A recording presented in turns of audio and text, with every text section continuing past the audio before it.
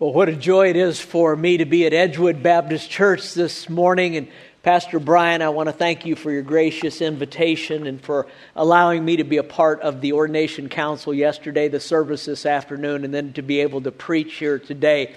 I was kind of laughing to myself as you were talking about Pastor Ed starting Awana here 42 years ago. It brought back a memory. Over 40 years ago, I was a new youth pastor in Georgia.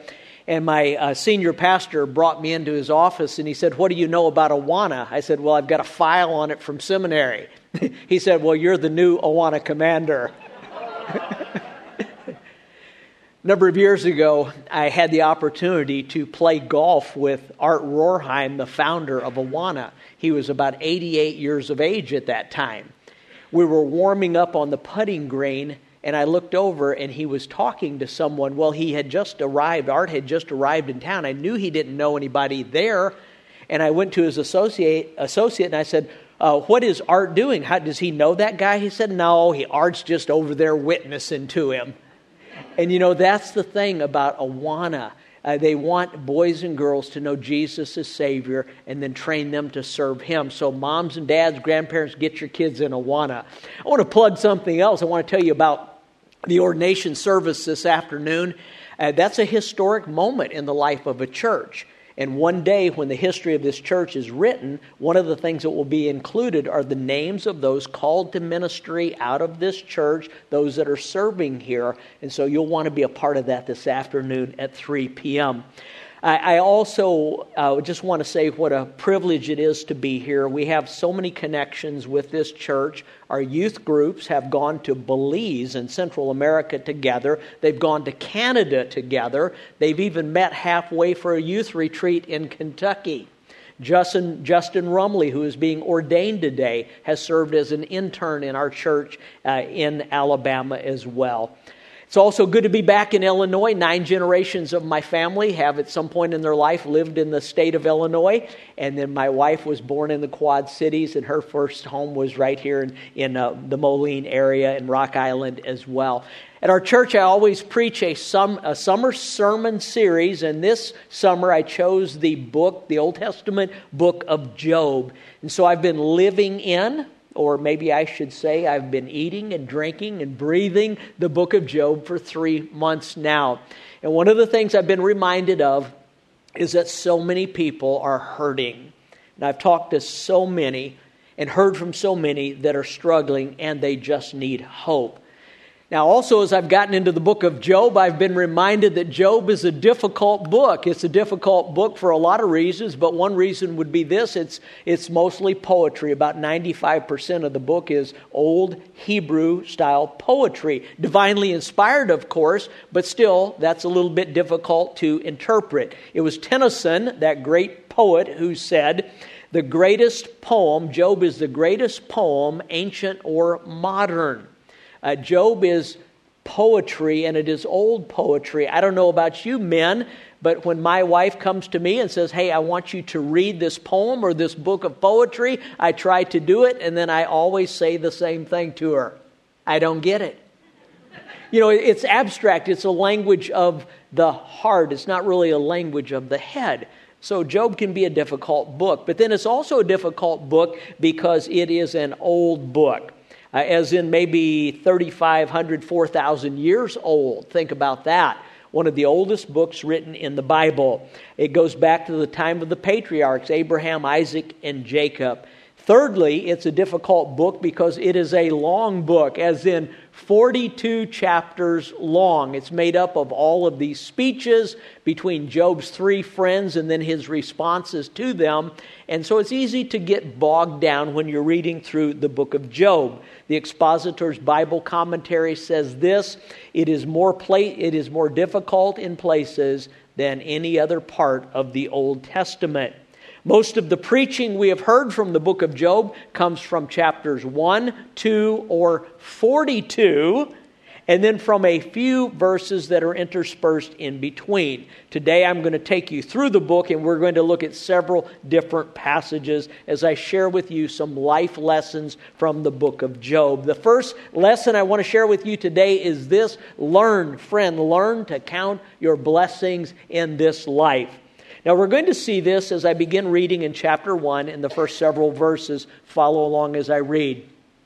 Now, there was a man in the land of Uz whose name was Job, and that man was blameless and he was upright, one who feared God, and he turned away from evil. There were born to him 7 sons and 3 daughters, and he possessed 7,000 sheep, 3,000 camels, 500 yoke of oxen, and 500 female donkeys, and very many servants. So this man was the greatest of all the people of the East. The first thing that comes to mind when we think about Job is his suffering. While Job suffered as much or more than anyone else, except for our Lord Jesus Christ, yet for most of his life, he was the recipient of an abundance of God's blessings. He lived and he enjoyed life for probably 5 decades before he ever went through that testing. And when God restored his losses, he was given an extended time of life. And so the point that I'm making is that the majority of his life was filled with an extraordinary number of blessings from God. When you are going through hardship in your life, I have a little exercise for you. If you would, take out get into your photo gallery and start scrolling through that. And you are going to find there that you are a very blessed person as you look at all of those special times that you have experienced in your life. Now, there are 2 chapters in Job that really shed light on the blessings that this man experienced. That would be chapter 1 and chapter 29. You need to take some time and spend in chapter 29. In these chapters, we see that he especially enjoyed, first of all, God's presence in his life. Let's turn there for a moment, if you would, to chapter 29. I'm reading from verse number 5. As he reminisced to a different stage of his life, he talked about the time when the Almighty was yet with me and when my children were all around me. Talk about the blessings of the presence of the Lord. And he mentions a couple of examples here of God's presence. In verse number 3, he talks about the time when God's light shone upon his head. He was like in the spotlight, in God's spotlight, and he enjoyed God's presence. David, the psalmist, spoke with the same language when he said, "The Lord is my light and my salvation. Whom shall I fear?" And then in verse number 4, he said this, "I was in my prime when the friendship or the secret of God was upon my tent or upon my life." In the Old English translation, you have there, instead of the word friendship, you have the word secret. He said, when the secret of God was upon my life. And I wanted to know more about that word, and it speaks of a close company of friends and the resulting confidentiality and intimacy that you have with your closest friends. We talk about Abraham being a friend of God. I tell you, Job was a friend of God. He enjoyed and experienced God's presence in his life. That's one of life's great blessings that we receive. But he also experienced God's protection as well. Verse number 2, "Oh, that I were in the months of old, as in the days when God watched over me." He had experienced by this time in his life perhaps 5 decades of good health. When he died, the Bible tells us that he was old and he was full of days. He lived an exceptionally long life. For us, when our health gets bad, it's easy to forget the years of good health, the unexpected recoveries that we've had, those successful surgeries that we've been through, the close calls, the near misses. In chapter 1, verse number 10, Satan suggested that God had hedged Job in. And the truth of the matter is, every one of us here has experienced the presence and the protection of God in that way, as he has also put a hedge around us. The protection of God is one of his greatest blessings. Learn to count your blessings. When you're going through hardship in this life, learn to count your blessings. Notice thirdly, he was blessed with position in his life. In chapter 29, in verse number 7, reminiscing again, he said, when I went out to the gate of the city, when I prepared my seat in the square. He was a leader in his community. He had a position. When Job spoke, people listened. Verse number 10. Today we would call him an influencer. Not a social media influencer, but he was an influencer. Job held the respect of both young and old. Verse number 8. He also had the final say every time a decision was rendered. Verse number 22. In the poetic language of the book, in verse number 25, it is said that Job was living his life just like a king. The Bible lumps him together with some other righteous men in Scripture. Ezekiel said this. He listed a trio of righteous men, and he mentioned Daniel and Noah and Job. That's good company to be in, right? That's our man Job. The fourth blessing was that he was in a position to be able to actually help others in life. And so I call this Job's philanthropy. Look at verse number 12, if you would, of chapter 29. Because I delivered the poor who cried for help, and the fatherless who had none to help him. Now we expect that out of the wealthy, right? I mean, we expect people that have been blessed financially to then be charitable and to reach out and help others through compassion. In verse number 15, it tells us that he was eyes to the blind, he was feet to the lame, and he was father to the poor. Job did all of these things. And again, he was the greatest of all the people of the East. Now, if you were to look up today who the wealthiest Americans are, they would be listed in this order for the top 5. It would begin with Jeff Bezos, and then Elon Musk, and Bill Gates, and then after that, Mark Zuckerberg, and then the old guy, Warren Buffett, after that.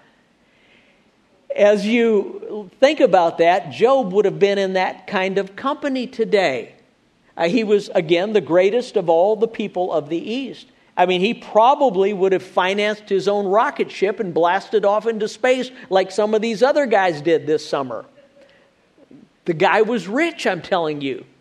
He was living in a time when wealth was counted or measured in livestock, and he had more than anyone else, 10,000 animals. This assumes vast land holdings and a large workforce. Speaking poetically, he said this in verse number 6. It is one of my favorite verses in chapter 29. He said this, when my steps were washed with butter. That's easy street, okay? This man was living on easy street. He was like a tree planted by the river of water. Whatever he did prospered. Psalm 1. Now, we all equate the book of Job with suffering, and while it is true, once again, that the book is much about that topic, remember that the majority of his life was marked by great blessings. We tend to do the same thing.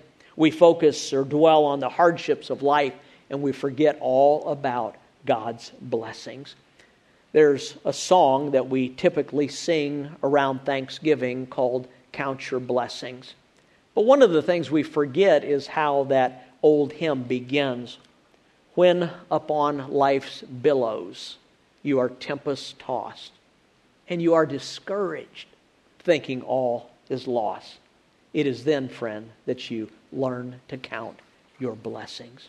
I've read and reread the book of Job, and I'm reminded that the totality of this man's suffering paled in comparison to the numerous blessings of God in his life.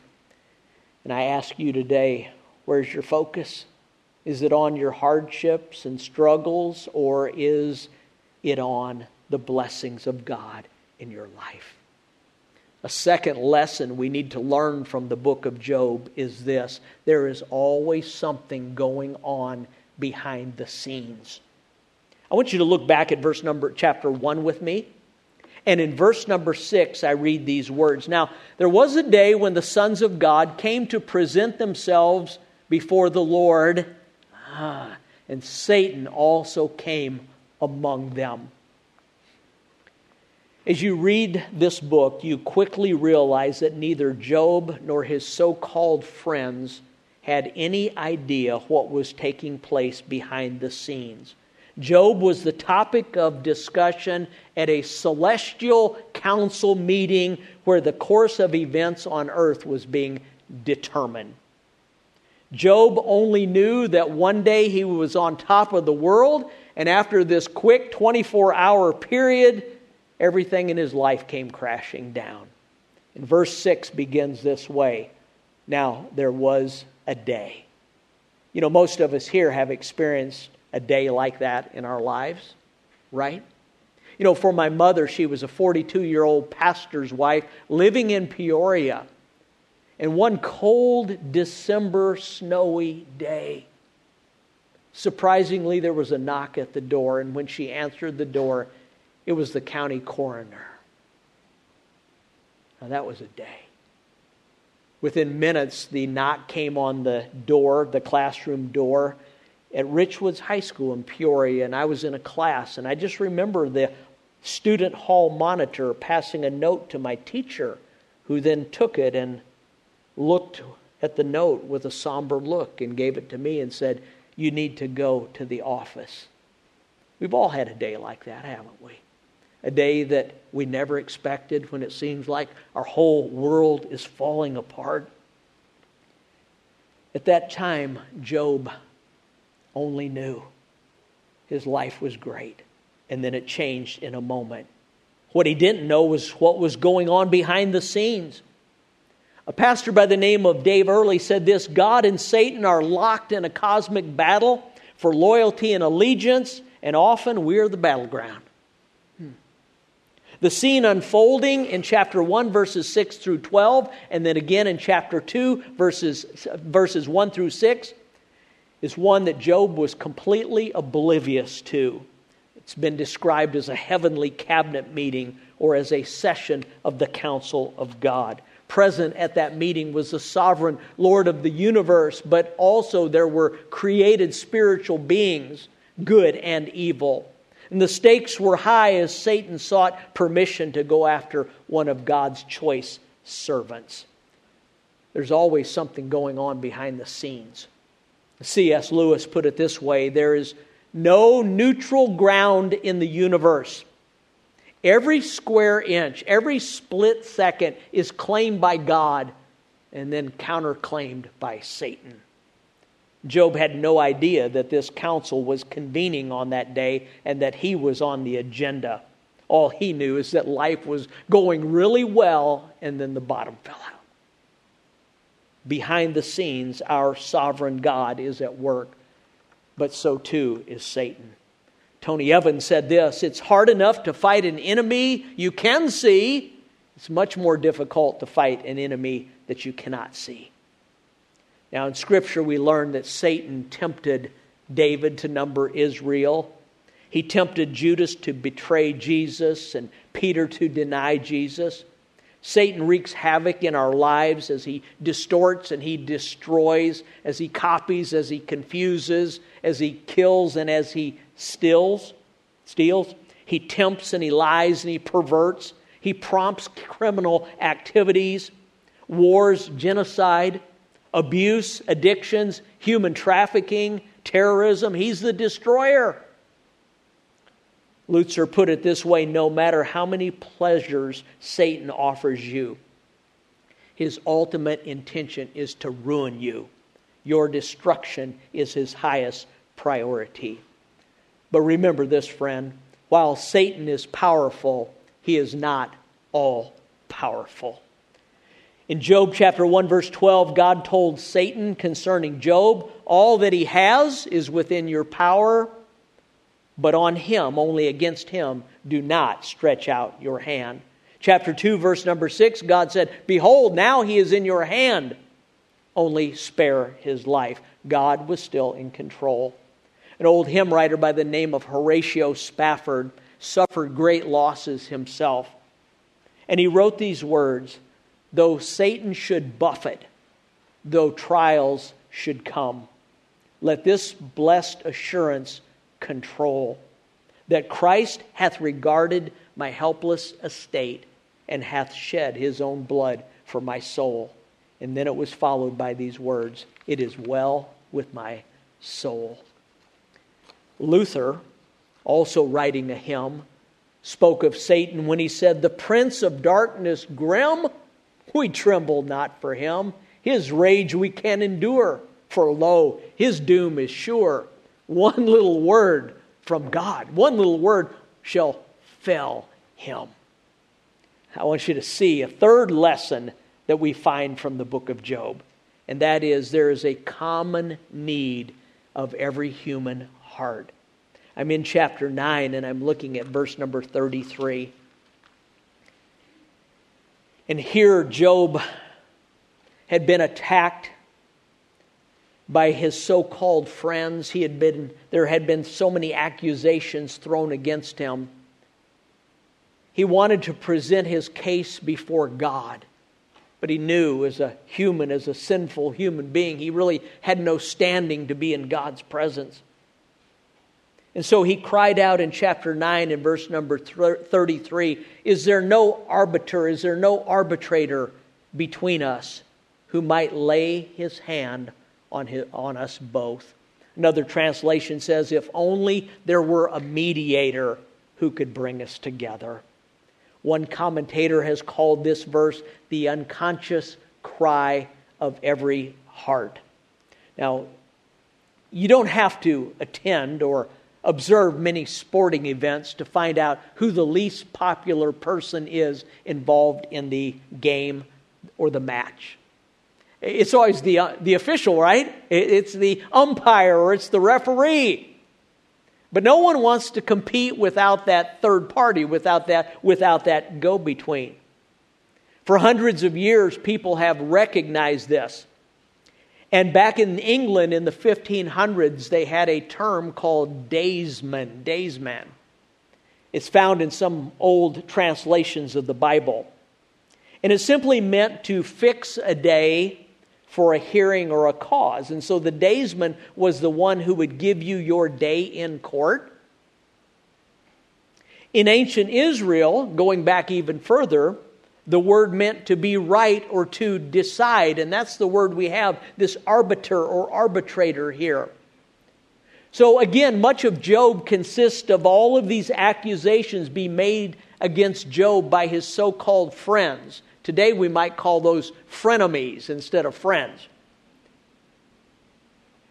But in chapter 1 we find that Job was called a righteous man. He wasn't perfect, but the Bible tells us that he was a true believer, that he was walking with God and living for Him. Job was a good man. And then one day he lost everything that meant anything to him. He plunged into a deep depression. And this formerly strong and stable believer began to waver and he began to doubt. And it was in that setting that he revealed the need. Oh, if I just had someone. I need that third party. Now, by this time in the book of Job, we realize that he felt like his trials were just unbearable. We see that in chapter 6. He said, "My grief, if it were weighed, would be heavier than the sand of the sea." And then again, not only did he feel this heavy weight in his life, but in addition to that, he felt like he had been unfairly targeted by God. Because it says in chapter 6 and verse 4, the arrows of the Almighty, they're within me. Chapter 7 and verse number 20, God had made him, he felt like God had made him his mark or his target. And so Job felt a sense of separation from God. And I'm going to read a verse to you in chapter 9 and verse 11. And I ask you, have you ever felt like Job did? Listen to the verse. Speaking of God, Job said, "Behold, he passes me by, and I see him not. He moves on, but I do not perceive him." I think most of us have been in a position like that at some time in our lives. In our heads, we still believe in God's omnipresence, but in our hearts, we don't really feel His presence. The psalmist expressed a similar sentiment in chapter 89 and verse number 4, where he cried out, "How long, Lord? How long will you hide yourself? Forever?" Well, Job was not. He was not guilty as charged by his friends, but he still felt that same separation from God that we all feel. In fact, in the book of Isaiah, we read, "But your iniquities, your sins have separated between you and your God, and your sins have hidden His face from you, that He will not hear." That's when Job cried out, "Oh, that I had a mediator." In football, there is a new rule. It's called targeting. For you older guys in here, you remember that was called a good play in the past. But if there is a person in a defenseless position, like the quarterback going back to pass or a receiver going up to catch the ball, and a defensive player strikes them with the crown of their helmet and targets them, then that person is ejected from the game for that illegal targeting. That's what Job felt like. He felt like he was the target of God. Have you ever been involved in mediation? Probably a few of you have. And so there's the plaintiff and there's the defendant, and the judge or the court orders mediation, this third party, to sit down with both. And it's done in a conference room, or sometimes it's over a conference call or a Zoom meeting nowadays. And this mediation takes place, and this person is supposed to be neutral, and they're supposed to help both parties come to an agreement. Job felt this separation from God, and he knew that in pleading his case before the Lord, if he ever had that opportunity, it would be so difficult. And he said in chapter 9, verse 32, "For he, God, he's not a man as I am, that I might answer him, and that we should come to trial together." He felt, as we all have felt, I need an arbitrator, I need a mediator, one who can lay his hands on both of us, the verse says. Now picture with me just for a moment a boxing match. And right before it begins, you have the two fighters, and you know how they do. They get toe to toe and face to face, and if looks could kill, one of them would be dead right then. But there's that mediator, that umpire who is in between, that referee, and he has his hands on both of them. And then after the fight is over, he still has his hands on both of them. And the ring announcer says, "And the winner is..." And they raise that hand, and there's that one that goes between. And that's what Job was asking for. He felt the need that we've all felt. I need a mediator. Spurgeon, that great British preacher, preached a sermon on this verse once, and he called it the Great Arbitration Case. But to find the solution to this need, you have to go to the New Testament. In 1 Timothy chapter 2 and verse number 5, it tells us there is one God and there is one mediator between God and men, the man, Christ Jesus. He is our go-between. Job knew that he was at a disadvantage, but he still wanted to plead his case before the Lord, but he felt like they were so far apart. You see, folks, God's standard is holiness, and it is righteousness, and it is sinlessness. And that is why we have that need. In chapter 1, Job was still a sinner like every one of us. The work of Christ has been explained in this way. There's a great gulf or a great chasm that exists between eternity, between God and humanity. And to be of any use, a bridge that spans a great chasm or even a river, it has to be anchored securely on each side.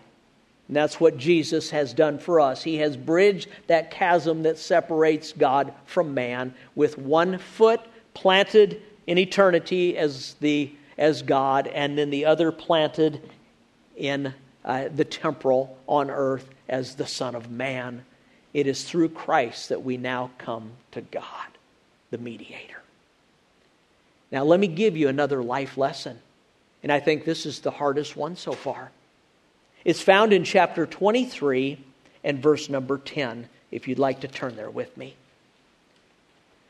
Job said, "But he knows the way that I take, and when he has tried me, tested me, I shall come out as gold." Now, during times of hardship in our lives and suffering, confusion always begins to set in, and our thinking becomes distorted. Look at verses 8 and 9 of chapter 23. He said, "Behold, I go forward, and he, God, is not there, and backward, but I do not perceive him. On the left hand, when he is working, I do not behold him. He turns to the right hand, but I do not see him." Although God is omnipresent and Jesus will never leave us nor forsake us, and though the Holy Spirit indwells us, and though we have boldness and access through faith in him, Ephesians 3:12, sometimes it just doesn't feel like it. We feel distant and we feel separated from God. I don't know if you've ever been in a corn maze. Well, you live in Illinois or Iowa, you practically live in a corn maze, okay? Carol and I were traveling with a couple of our grandkids last summer. She thought it would be great if we stopped and took a tour of a dairy farm. And at the dairy farm, there were two things. There were three things. There was the barn with the cows, and then there was the ice cream shop. And that's what I was interested in. And Carol wanted to take the kids to the corn maze. So we ended up in the corn maze, and everything was a lot of fun until we came to a dead end. 5 times. By then, I'd had enough. All I could think of was ice cream at that point. So finally, I kind of looked upward, saw where the sun was at, figured out the westerly direction, because that's where the ice cream store was. I said, "Come on, kids." And so like in Field of Dreams like fashion, we started making our way through the corn stalks and finally broke out into the open where was the ice cream. It's what life's like sometimes, right? No matter where you turn, you just can't see him. You can't see God. That's when you have to look up. You have to look up. Here in this passage, we read about God's presence, but we also read about God's purpose. And in 23:10, when he has tested me, we see the purpose. I will come forth as gold. Now, every pastor and all the pastors and staff at this church know we all spend a lot of time in hospitals and nursing homes, funeral homes, jails, mental health facilities, rehab facilities. Sometimes we go to the scene of an accident, and that's when we hear, or perhaps even we have asked these questions. Why? How? What did I do wrong? Or as my friend has said on a couple occasions recently, has God got it out for me? In Scripture, we read about the refiner's fire. Psalm 66 and verse 10, "For you, O God, have tested us, and you have tried us as silver is tried." Or what about this one in Isaiah 48 and verse number 10? "Behold," God said, "I have refined you, I have tried you in the furnace of affliction." The Apostle Peter in the New Testament wrote these words to those who were being persecuted. He said, for a season, you are in heaviness through manifold trials, that the trial of your faith, being much more precious than gold." Now, I grew up in Illinois, where there are supposed to be 4 seasons. Now I live in Alabama, where we have 2. We have summer and we have still summer. But you know, seasons vary in life too, seasons of suffering. And for one person, their season is for a few weeks, and for another, months, and for another, years. And for some, a few, there's suffering that takes place for a lifetime. Tony is a friend of ours living in Tennessee. 25 years ago, as a young girl, a young wife, she was involved in a horrific car crash right in front of our church 10 minutes before the church service started that night. She ended up in the hospital and in a coma. And this is the only time I've experienced this in my life, but I was at the bedside when she came out of the coma and spoke her first words. She has been dependent upon a wheelchair for mobility now for over 25 years. I didn't know she was watching our services and my sermons on Job online, but she wrote me these words in a text the other day. Dear Pastor, I'm so thankful for this whole series on the life of Job. I deeply connected with the points in your sermon yesterday. We don't know the whole story, and that there will be difficult, seasons here. But that we should always look to Him with hope, knowing that He is with us and He is in control. He is fully aware of everything, and He has a purpose for everything in our lives. And we can depend on Him to help us. He is always with us. Tony. There's someone who's been through the fire, and she gets it.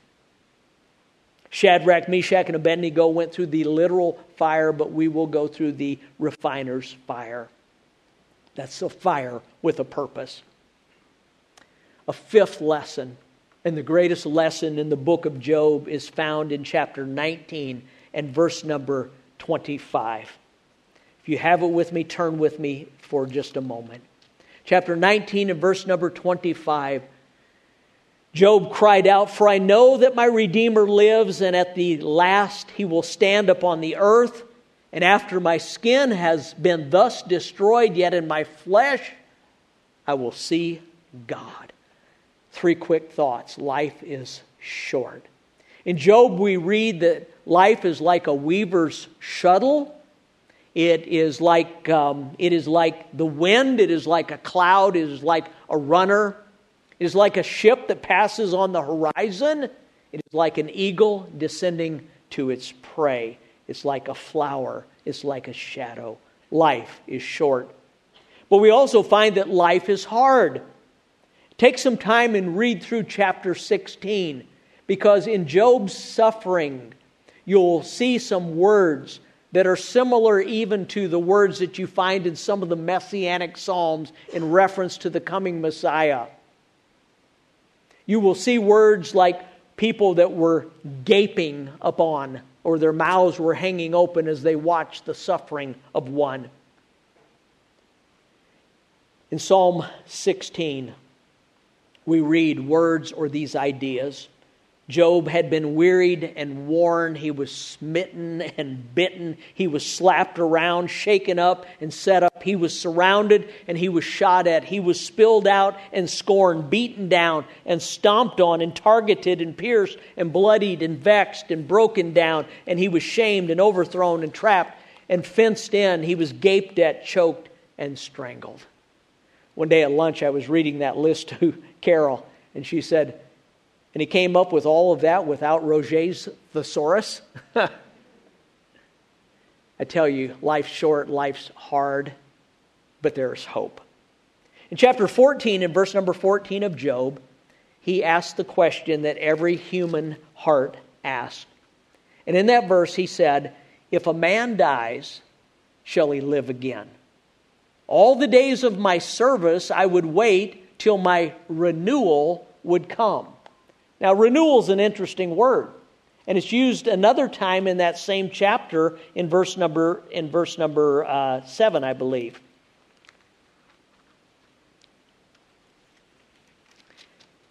And it goes like this. Remember, this is poetry. "For there is hope for a tree, if it be cut down, that it will sprout again." That's the same Hebrew word as renewal, translated renewal. Isn't that interesting? You've cleared a fence line before. What happens? It just comes back. But Job asks the question, if a person dies, will they live again? Oh, yes. There is a resurrection. Job cried out, "I know that my Redeemer lives, and at the last he will stand upon the earth." And then he said, "I will see God." The word redeemer essentially means rescuer. And that word is used all through the Old Testament. It is used in connection to the close relative that would buy back the family land that had been taken away. The close relative who would pay for and buy back a family member who had been sold into slavery, or to bring about justice when a family member had been harmed, or marry the widow of a family member to redeem her property. The Lord is our Redeemer. He is our rescuer. That's the message today, folks. I know my Redeemer lives, and one day I'm going to see God. God's silence, remember, is not the same as His absence. Someone has said, don't doubt in the dark what God has told you in the light. And let me share with you this story that was shared with me just recently. In one culture, there was a custom where when boys were becoming men and they would have a rite of passage, the dads would take the boys, the 12-year-old boys, at nighttime out into the woods, out into the forest, and would blindfold them and tell their sons to sit down by a tree, and if they could stay there, if they were brave enough to stay there all night with their blindfold on, then they would be considered a man. Now, can you imagine? And boys taking it off and running back into the village, no doubt. But if they made it through the night with all the eerie sounds and the leaves rustling and the sticks cracking and all that was going on, and they would take the blindfold off in the morning, they would see their father seated right next to them with his bow. He had never left them. So sometimes you feel in this life like you're in this maze, and I tell you to look up. Or sometimes you feel like you've been left all alone and deserted, but He's right there. He always is. Job, in his darkest days, knew one thing. I know that my Redeemer lives, and one day I'm going to see God. Let's bow our heads in prayer. I've spoken with people here today already, and even last evening, who are in one of those seasons right now. You might be there yourself. I want to pray for you.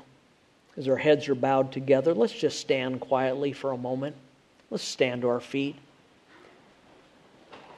As our heads are bowed together, if you would say, Pastor, I need prayer. I'm in one of those seasons in my life where I so need to see God. I need to have hope. I need to understand. I need prayer. Just raise your hand wherever you're at. Yeah. Yep. Always in any service, wherever God's people are gathered, there are always going to be those in that season. Most of us have been through it or will be going through it. But some are in it right now. Dear Father, help these that have raised their hands to know that they are not alone. If they feel like they cannot see you or sense your presence, make yourself known to them. Make yourself very real to them. Allow them to come forth out of this time as gold. Help them to see purpose and hope in the days ahead. For we ask this in the name of your precious Son, Jesus. Amen. Amen. It's been a privilege for me to be here today to share God's Word. I'll continue praying for you. Thank you. You're dismissed.